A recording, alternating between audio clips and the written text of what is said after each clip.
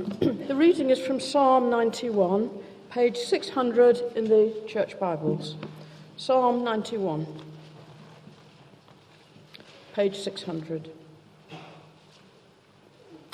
He who dwells in the shelter of the Most High will rest in the shadow of the Almighty. I will say of the Lord, He is my refuge and my fortress, my God, in whom I trust. Surely he will save you from the foulest snare and from the deadly pestilence.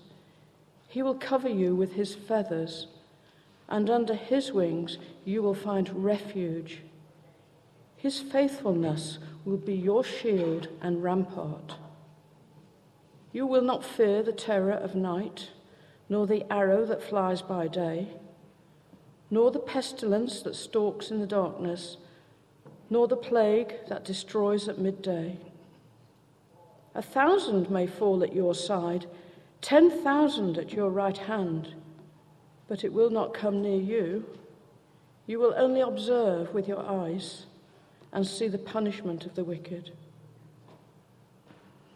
If you make the Most High your dwelling, even the Lord, who is my refuge, then no harm will befall you, no disaster will come near your tent, for he will command his angels concerning you to guard you in all your ways.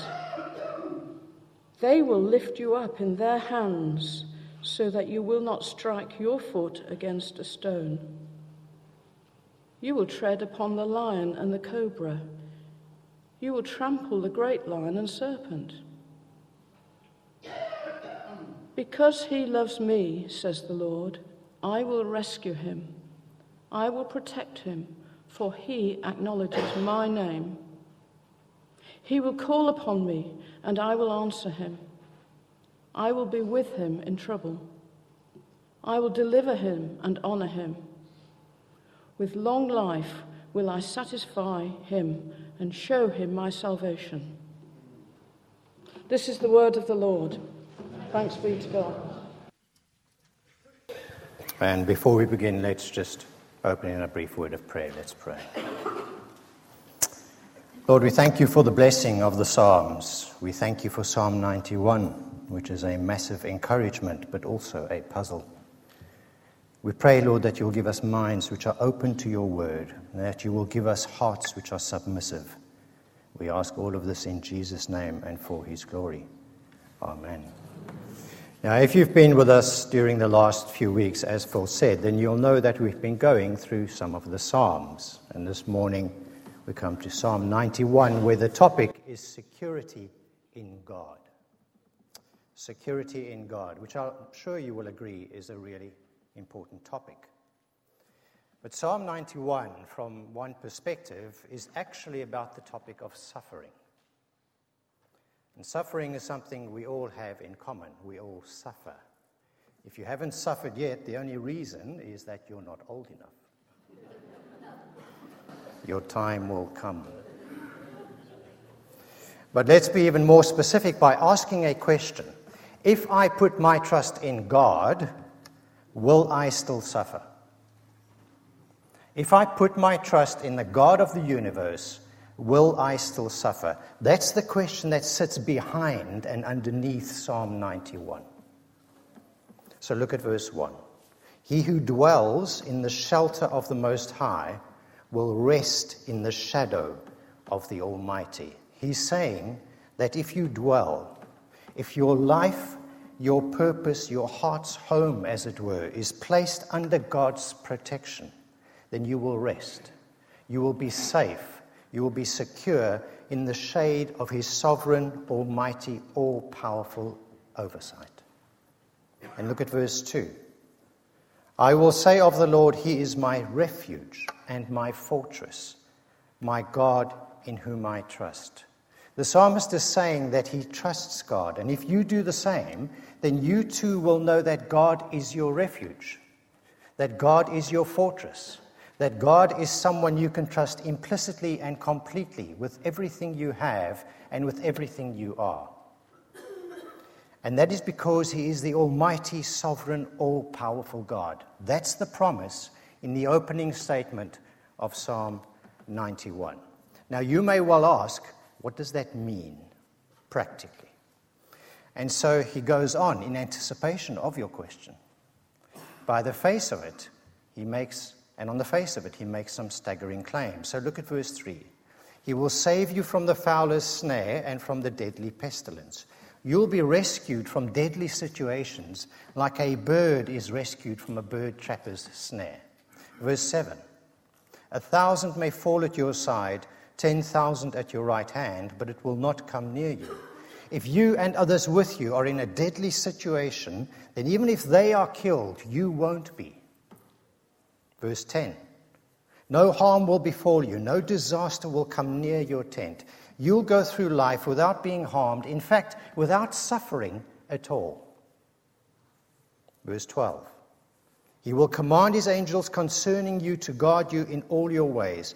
They will lift you up in their hands so that you will not strike your foot against a stone. God's angels will protect and shield you so that you won't even stub your toe. Is that what the psalmist is saying? If you trust God, then not only will you be safe in his hands, but your life will be comfortable. Nothing bad will ever happen to you. You won't ever suffer, and you won't even stub your toe. That's what he seems to be saying on the face of it. Now, there are some people who would say, yes, that's exactly what he's saying. How could you possibly deny it? It's crystal clear, it's black and white. So, for example, Joel Osteen is the pastor of the largest church in the United States, Lakewood Church in Houston, Texas. I think its weekly services, they have 6 weekly services, have a total of 43,000 attendees in one building. In his book entitled, Your Life Now, 7 Steps to Living at Your Full Potential, he says this: God is a good God, and he gives good things to his children. No matter who has denigrated you or how much pain you've experienced in life, no matter how many setbacks you have suffered, you cannot allow yourself to accept that as the way life is supposed to be. No, God has better things in store for you. You must reprogram your mind with God's word, change that negative, defeated self-image, and start seeing yourself as winning, coming out on top. Start seeing that marriage as restored. Start seeing that business as flourishing. See your children as enjoying the good things of God. And then he says, you must see it through your eyes of faith, and then it will begin to happen. Is that what Psalm 91 is saying? Good things will happen to you if you see your life through the eyes of faith. Bad things will happen to you if you don't. Now, I haven't seen him comment on this passage, but I'm sure that Osteen and others like him would surely point to verses 14 to 16 to justify their claim. Because he loves me, says the Lord, I will rescue him. I will protect him, for he acknowledges my name. He will call upon me, and I will answer him. I will be with him in trouble. I will deliver him and honor him. With long life will I satisfy him and show him my salvation. So there you have it. If you love God and call on him, he will ensure that you will never suffer. If you don't, he won't. And logically, if you are suffering, it can't be because God is capricious. And it can't be because he's not in control.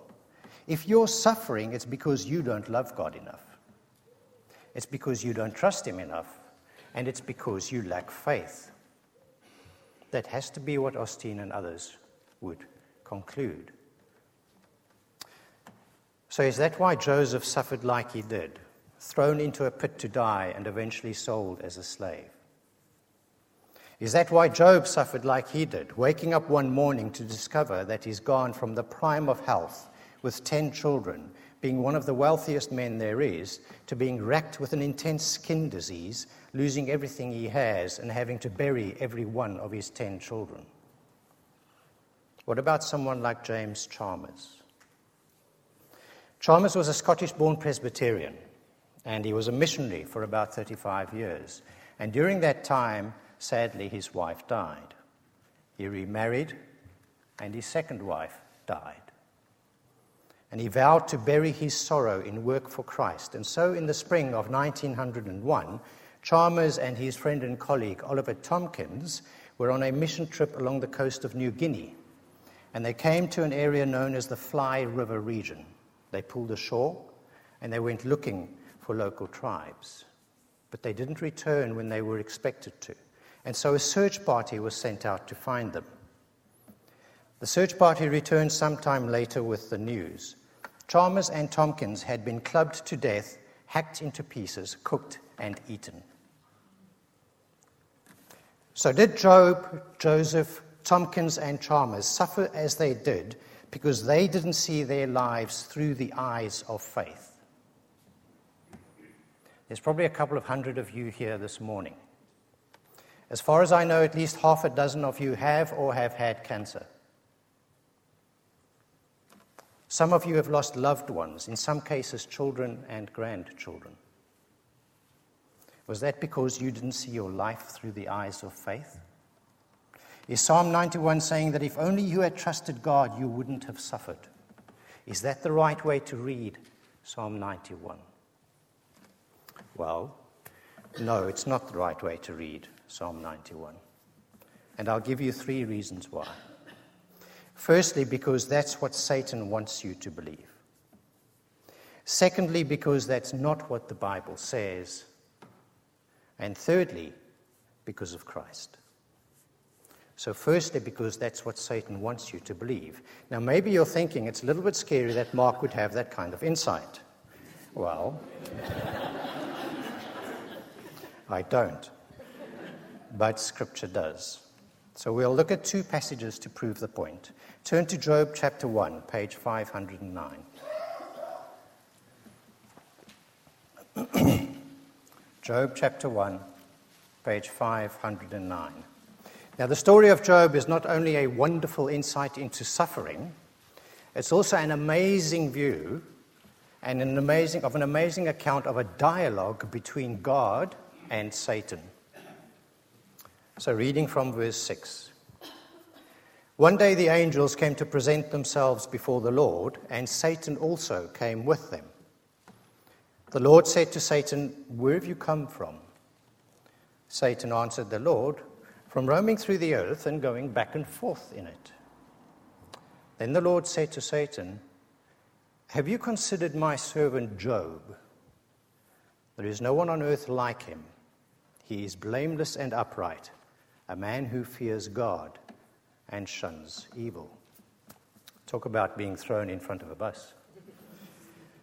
Then the Lord said to Satan, "Does Job fear God for nothing?" Satan replied. "Have you not put a hedge around him and his household and everything he has?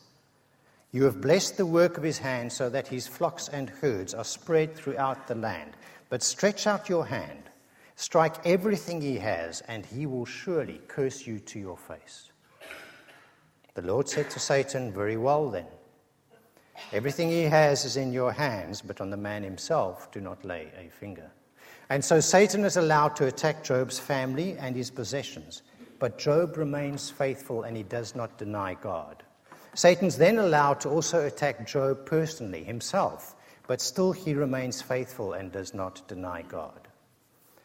Now, there's a lifetime of sermons in this little account, but for now, just notice that Satan's view is that the only reason that Job trusts God is because God, as Satan puts it, has put a hedge around him and his household and everything he has. He's protected him.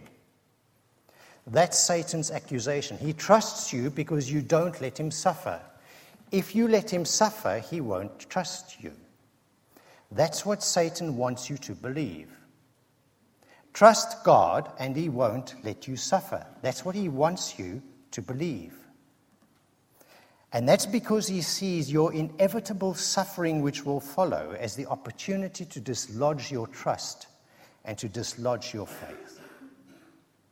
That's the first passage. The next passage contains the only account of Satan quoting Scripture directly. And he quotes from our psalm today, from Psalm 91. So please turn to Matthew chapter 4, page 967. And he quotes this to Christ himself. It's the account of Jesus in the desert being tempted by Satan. Page 967.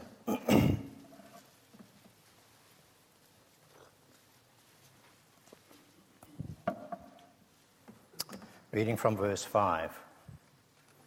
Then the devil took him to the holy city and had him stand on the highest point of the temple.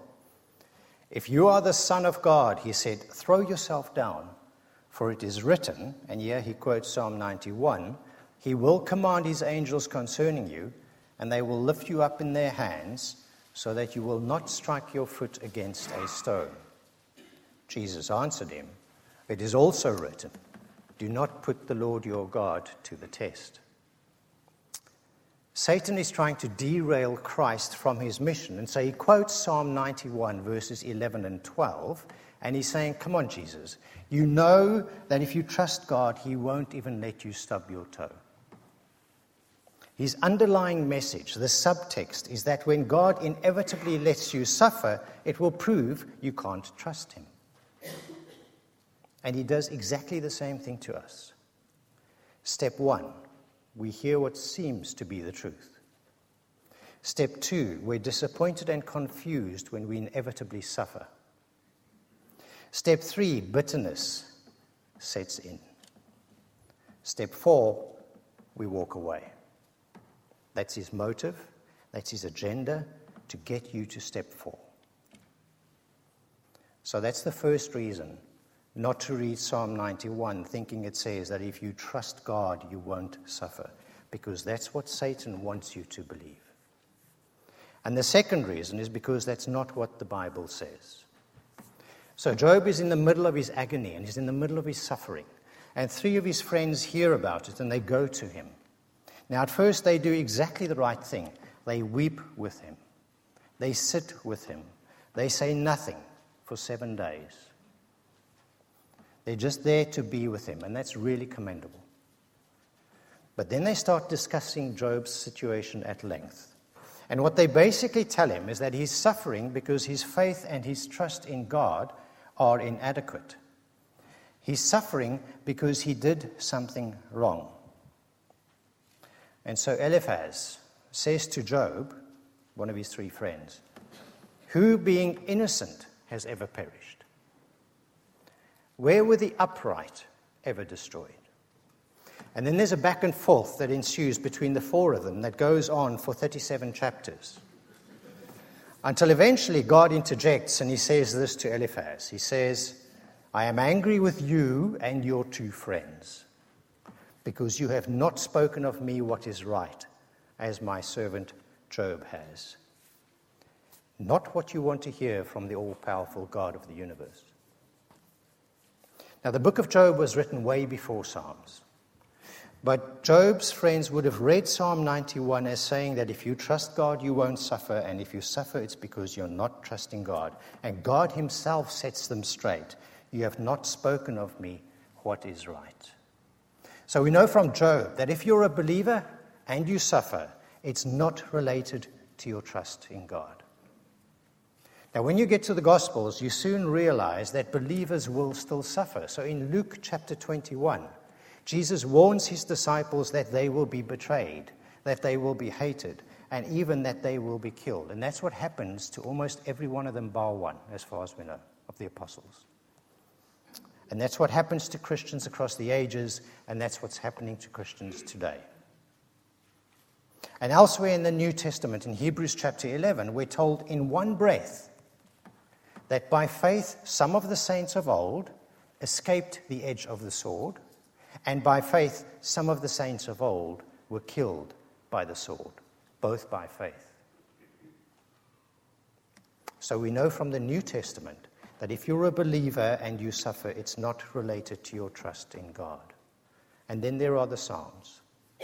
In Psalm 44, verse 22, the psalmist, speaking to God, says this, Yet for your sake we face death all day long. We are considered as sheep to be slaughtered. There's also Psalm 90, and Psalm 90 is obviously an important context for us before Psalm 91. And in Psalm 90, the psalmist speaks of being afflicted by God, of God allowing him to suffer. And in verse 13, he cries out to God and he says, "Oh, relent, O Lord, how long will it be? How long?" So it would be insulting the psalmist to think that he, knowing all this, would say precisely the opposite in Psalm 91, wouldn't it? And even in Psalm 91, there is a hint of the fact that life won't be trouble-free. When he says in verse 15, "He will call upon me, and I will answer him. I will be with him in trouble. I will deliver him and honor him." The inference is that there will be trouble to be delivered from. So we know from Job, and we know from the New Testament, and we know from the Psalms that if you're a believer and you suffer, it's not related to your trust in God. We'll come back to Psalm 91. But for now, I'd like to move on to the third reason why it's wrong to read Psalm 91 as saying that if you trust God, you won't suffer. The first was because that's what Satan wants you to believe. The second was because that's not what the Bible says. And the third is because of Christ. Now, I'm not focusing on the general but important question of why a good God allows people to suffer this morning, because that's not the main topic. Although the Bible does have clear answers to those questions. But given Psalm 91, what we need to do is we do need to briefly look at the question of why those who trust God are still allowed to suffer. Why, when we have a relationship with a loving God, does he still allow us to suffer? When Paul sat down and wrote his letter to the church in Rome, one of the topics he wanted to address was suffering. So we'll look at what he says about it. Please turn to Romans chapter 8, page 1135. Romans 8, page 1135.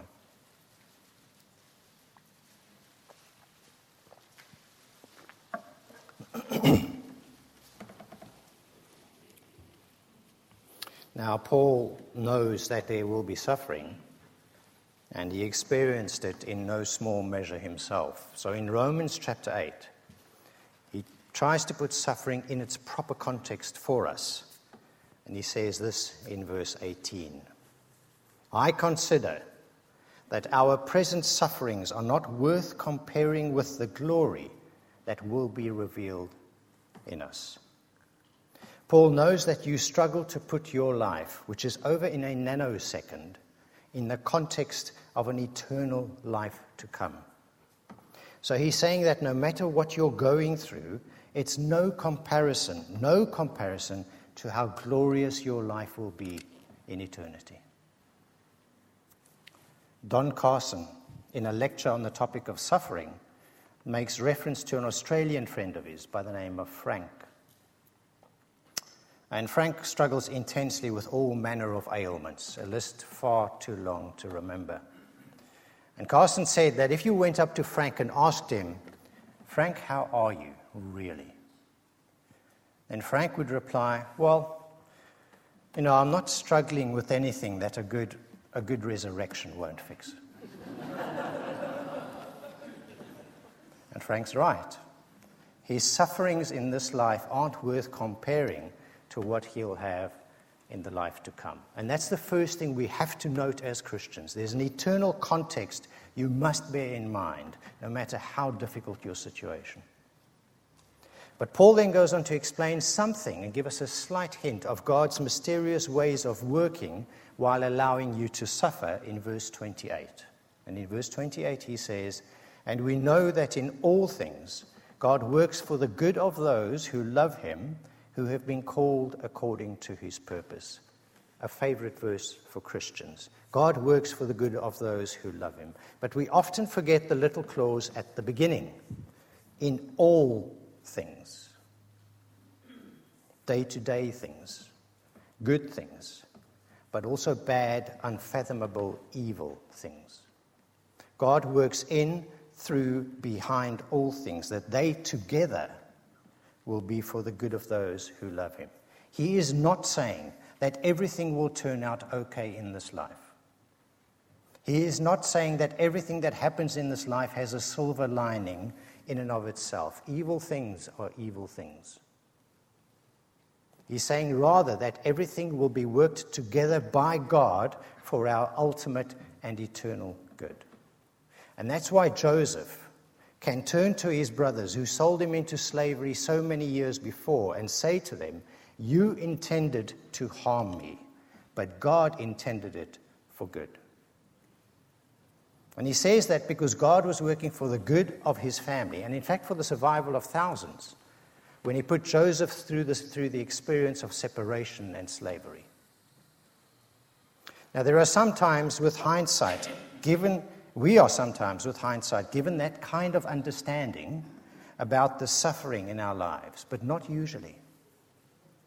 And it would be naive and unhelpful to say to someone going through an experience that feels like hell on earth, "Don't worry, one day you'll know why this all happened, it's fine, Romans 8:28, it's all for your good."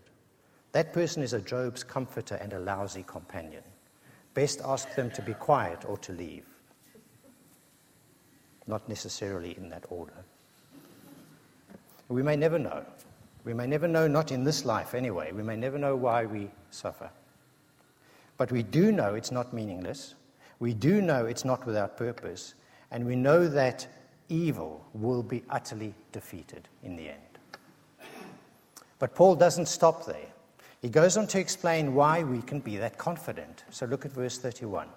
"What then shall we say in response to this? If God is for us, who can be against us? He who did not spare his own son, but gave him up for us all, how will he not also, along with him, graciously give us all things?" Verse 35, "Who shall separate us from the love of Christ? Shall trouble or hardship or persecution or famine or nakedness or danger or sword? As it is written, for your sake we face death all day long. We are considered as sheep to be slaughtered. No, in all these things we are more than conquerors through him who loved us. For I am convinced that neither death nor life, neither angels nor demons, neither the present nor the future, nor any powers, neither height nor depth, nor anything else in all creation will be able to separate us from the love of God that is in Christ our Lord." And that's the key to understanding Psalm 91. That's where the answer is. Psalm 91 means two things about your suffering if you're a Christian. One is that, yes, God does often amazingly deliver his children from physical harm while others around them are falling. Look at how he delivered the Israelites from Egypt. Look at how he delivered Joseph's family from a sure and a certain starvation. Look at how he delivered the Jews from genocide by making Esther queen in an exiled land. And there are countless other examples. So yes, God often does amazingly deliver his children. Equally, God often does allow us to suffer. But in doing so, what he assures us is that we will be delivered in the end. We will not suffer eternally, and any suffering until then is mysteriously overruled for our good. And that's all because, and only because, we are in Christ. It's all because nothing, death, life, angels, demons, present, future, nothing in creation will be able to separate us from the love of God that is in Christ our Lord. And that's why God says this about you at the end of Psalm 91. "Because you love me, says the Lord, I will rescue you. I will protect you, for you acknowledge my name. You will call upon me, and I will answer you. I will be with you in trouble. I will deliver you and honor you with eternal life. I will satisfy you and show you my salvation." It's a mistake to read Psalm 91 superficially as promising you a trouble-free life if you're a believer. But it's an unimaginable blessing and an encouragement to read it when you understand that regardless of whether life is difficult or not, it's not to do with how much you trust God. It's to do with the fact that you're secure in Christ and he will show you his salvation. That's what Psalm 91 is about. Now, of course, if you're not a Christian, then while there are some answers as to why you suffer, they're all cold comfort, because for you, it will not end. For you, there is no assurance, and there is no relief to come. There is only one resolution, and that's through Christ. How could you not want this? Charles Spurgeon was a pastor at Metropolitan Tabernacle in London during the 19th century. And he was one of the greatest preachers at the time. He struggled for many years with various illnesses, with severe depression, with a range of ailments. And this is what he said about Psalm 91. It is impossible that any ill should happen to the man who is beloved of the Lord. The most crushing calamities can only shorten his journey and hasten him to his reward. Ill to him is no ill, but only good in a mysterious form. Losses enrich him. Sickness is his medicine. Reproach is his honor. Death is his gain. No evil in the strict sense of the word can happen to him, for everything is overruled for good. Happy is he who is in such a case. He is secure when others are in peril. He lives where others die. Let's close in prayer.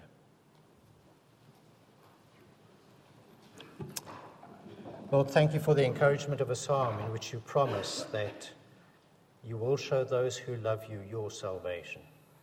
We pray, Lord, that your hand of peace, that your hand of rest, that your hand of mercy will be on all of those who are suffering at the moment, whether it be from physical ills or emotional or relational. We pray that you will have the mercy and the grace to give us the strength to remember that we are eternal beings and that whatever suffering we may be going through now will come to an end. And we pray that you will help those here who are not believers to place their trust and their faith in you. And we ask this in Jesus' name and for his glory. Amen.